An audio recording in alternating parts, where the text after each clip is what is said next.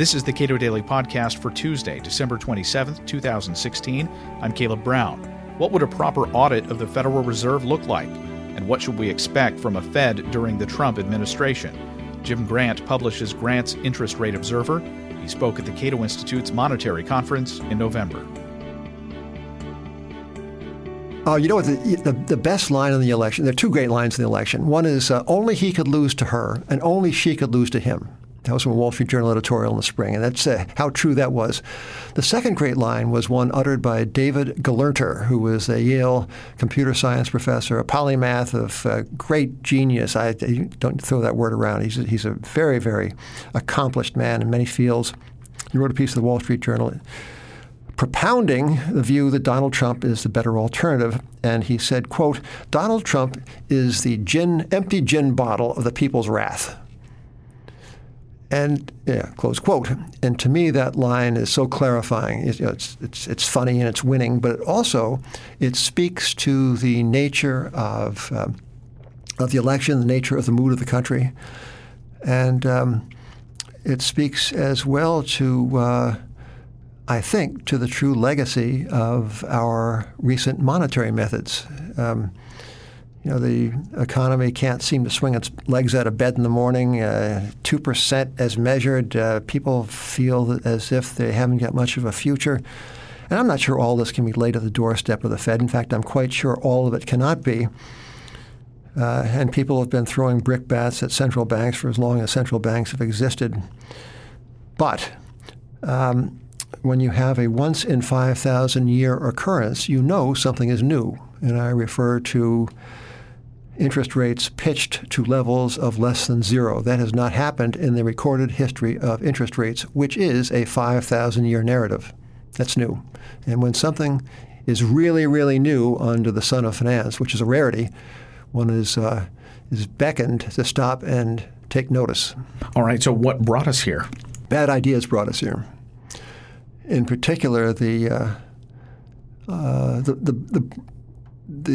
overarching bad idea is that of statism, and the subheading must be something to do with the nature of money, it being a public good, something to do with the responsibility of the government for forestalling business cycle downturns, and the bad idea that somehow economists in their expert knowledge can see into the future and improve it before it comes to pass. All those bad ideas conspired to bring us to where we are.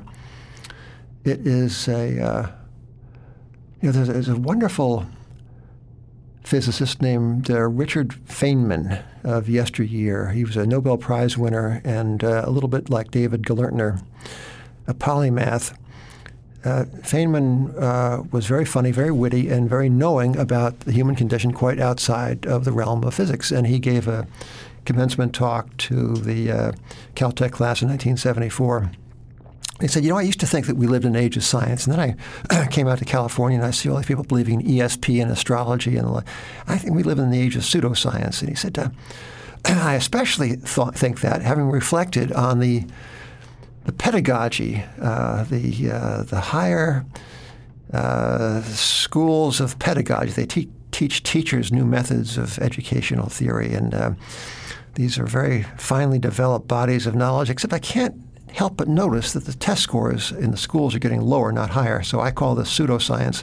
I call it cargo cult science, he said, because am I boring you with this? No. So in the Second World War, there was an island heretofore unexplored on which the Army Air Forces made a base. They landed planes. The planes disgorged cargo that was wondrous to the native peoples who had never before seen a plane or anything to do with the 20th century. And at length the war was won. The Army left. Planes didn't come anymore.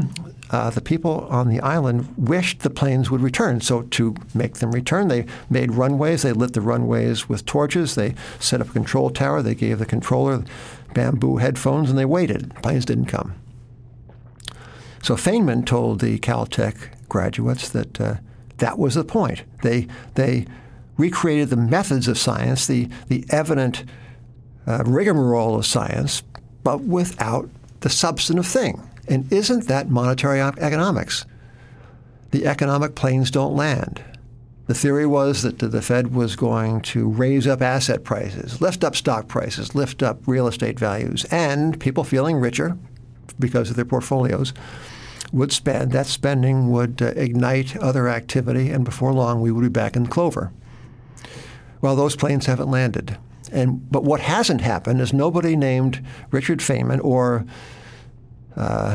first approximation to that in the year 2016. Nobody has come out and said, this is a pseudo-scientific undertaking. These 700 PhDs in the staff of the Fed, these aspirational physicists, they ought to go work for the Navy Department, they ought to go work for NASA, any place except this institution of money. But nobody's listening. So Ron Paul, in his 2 campaigns for president, most recently made a big deal out of auditing the Fed. What would that look like to your satisfaction?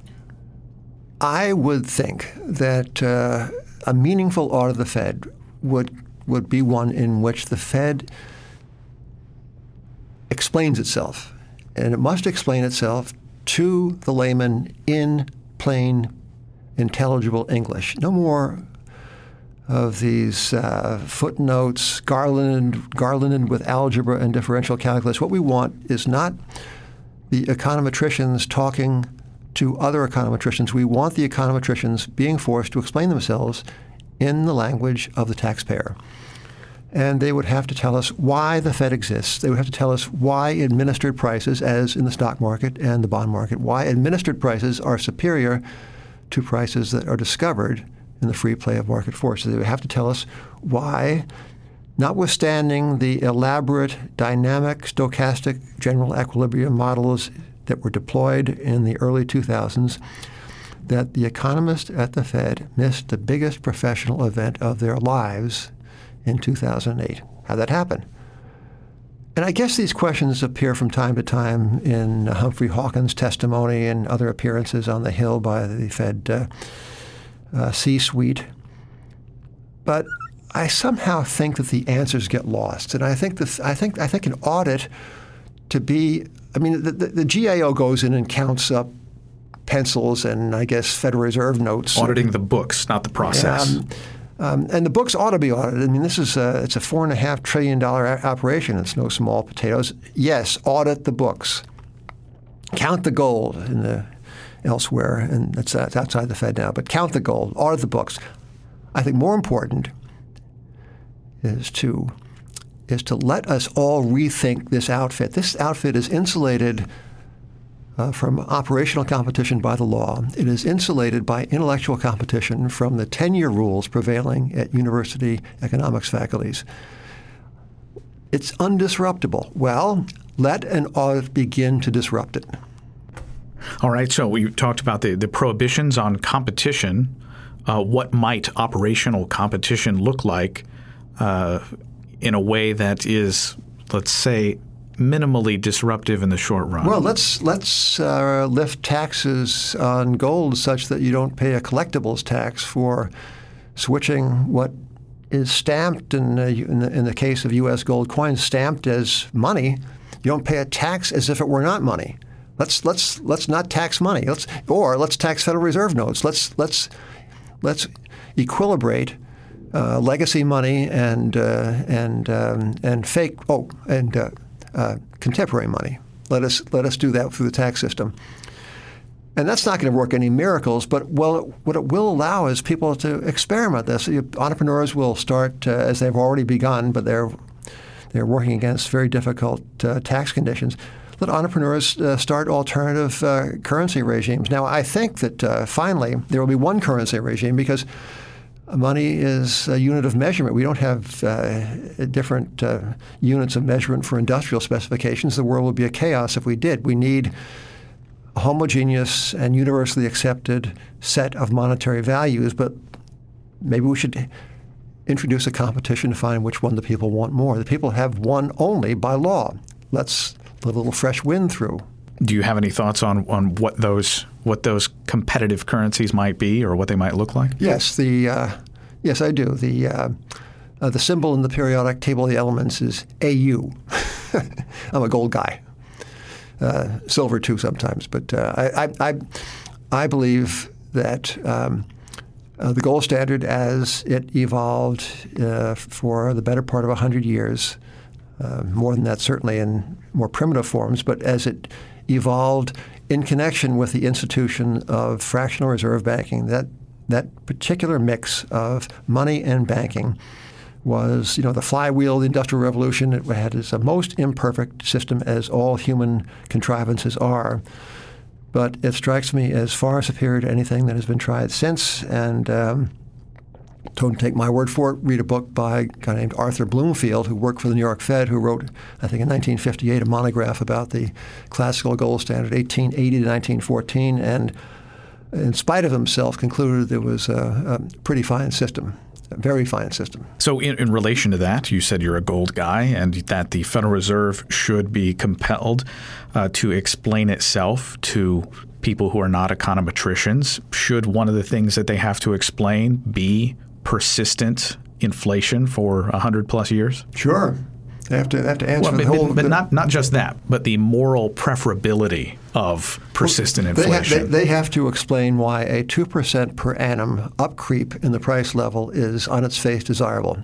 And one of the maddening things about the mandarins at the Fed is they come up with these things and they regard them as self-evident. And if you don't speak their language in rebuttal, they won't even listen to your rebuttal. It takes a model to beat a model, say, quoth Ben S. Bernanke, Ph.D. Well, nuts. There is a common sense objection to losing 2% a year on the money you earn, right? It's like somebody was taking away from you. In fact, there was a most eloquent president of the Atlanta Fed named, I think, Malcolm Bryan, who in the 1960s wrote the most emotionally laden screeds against even the intimation of inflation, which these began to see in the early 1960s. So we've gone from that to the institutionalization of inflation without really any public debate. I mean, I think people are of at least two minds on this inflation question. So many millions of Americans haven't had a raise in years or decades. So many feel the tug of this latent deflationary force having to do with, I think, the cause of which is the over-encumbrance of everything in the economy. It's debt. And it is global competition. And it is a lack of dynamism that comes from, among other things, from a very, very slow rate of population growth. I think the birth control pill is some distant cause, remote cause of what is happening now in the way of economic growth or its lack. People are getting married later, forming families later. People have 2 kids rather than 3 or 4. Pretty soon the birth rate is 0.8. And people say, well, why is productivity growth so? Why is growth so low? It's a kind of a tired society that doesn't reproduce itself. It's especially tired in Japan. It's especially tired in Italy. But America is looking a little fatigued too. So everything cannot be laid at the doorstep of our monetary manipulators. But a lot ought to be. To the extent that the birth control pill was a piece of technology that gave women more control over their lives, that's something that wasn't built into models. It was not. And people prefer this. I mean, a lot of people prefer fiat money, and they have their reasons, and those reasons are wholly defensible. And many women have enjoyed the freedom that comes from their choice not to have to be the rock and foundation of a family of 12. That is, in many people's view, an element of progress in the world. But we have to face the fact that when the previous time the Cubs won the World Series was the year 1908. And I happen to know this because, first of all, I was alive then and a fan. But the population was growing at 1.8% a year, and in that year of 1908, and something like 1 million plus immigrants, gross, not net, because some left, came into the country, which is the equivalent of like 3 or 4 million today. It's a huge influx of people. So the country was bursting at its seams. As technology was exploding, most constructively. The internal combustion engine was to the fore. My goodness, you could walk into a house, turn the lights on, inside plumbing. What next? So all these things were happening at once, along with a huge burst of demographic growth and a gold standard. The country was, in relative terms, impoverished compared to today. Top Cubs players were making $3,000 a year. The salary of the Cubs today was $170 million, $160 million for the whole. Wow! So it's a huge accretion of wealth over the years. So fiat money has not stood in the way of our getting richer and our getting, I suppose, much more technically advanced. It's been a wondrous 100 years under the Fed. How much more wondrous might it have been, except for the spoliation, I say, of our money through these manipulations? And I think we can have all things. We can have technology, we can have liberty, we can have free trade, and we can have sound money. To what extent does the Federal Reserve chairman, something that the president, our new president, Donald Trump, will have some say over, how much can that impact the functioning of the Federal Reserve and how they do their business? And to the extent you want to move toward a world of a more robust monetary system that can withstand bigger shocks, what does the head of the agency, how does that impact how we get there? The head of the chairman of the Federal Reserve has a vote and also has great moral authority over other voters. However, that person is not a dictator. And it might just be that the incoming chairman of the Federal Reserve System, succeeding Janet Yellen in 2018, let us say that new chairman becomes a pariah in the eyes of the administration of the Fed, of the staff of the Fed, of the other governors, and of the Reserve Bank presidents. These are loyalists to an institution. So I don't think that the new chairman is going to work any miracles of reform. And I think also that the new chairman ought to be careful lest he or she receive a kind of a poisoned chalice. I mean, I think there is a comeuppance due to us, not necessarily for sins we have committed, but for choices we have made in money and in debt. The stock market is at or near a record high in level. It's at a record high in level. It is quite up there in valuation. Real estate values are extended, especially in commercial real estate. Bond prices until very recently were at heights never before seen, let alone or even imagined. So who's to say there's not going to be some reversion to the mean in financial markets, which could be a very noisy and ugly one? Donald Trump, in one of his more lucid moments in the campaign trail, talked about a big, fat, ugly bubble. Well, to many on Wall Street, it's a quite beautiful bubble. It's been a great cornucopia, to change the metaphor. But the trouble with really, really expensive markets is that they don't get forever more expensive. They revert to a level that is much more in the way of an average. And by way of returning to the average, they become very cheap. So that's the way markets work. They are cyclical. They move up and they move down. If they move up a lot, there'll be a correction. And what the errors the correction will correct are the errors of excessive lending and borrowing, of reckless extension of credit. They will correct the errors of misallocation of capital that perhaps come from mispriced interest, fixed interest rates not discovered in the market but administered from on high. They'll fix that error as well. So corrections correct error. And errors come in clumps when prices are administered. So if I were the prospective new Fed chairman or governor, I'd be very careful about owning the problems that preceded my arrival on the premises. There are a lot of good people who could do that job, by the way. I'm going to put in a plug for my pal Judy Shelton, who is no stranger to the Cato Institution, but she would make a great successor to Janet Yellen. Jim Grant publishes Grant's Interest Rate Observer. Subscribe to this podcast at iTunes, Google Play, and with Cato's iOS app, and follow us on Twitter @Cato Podcast.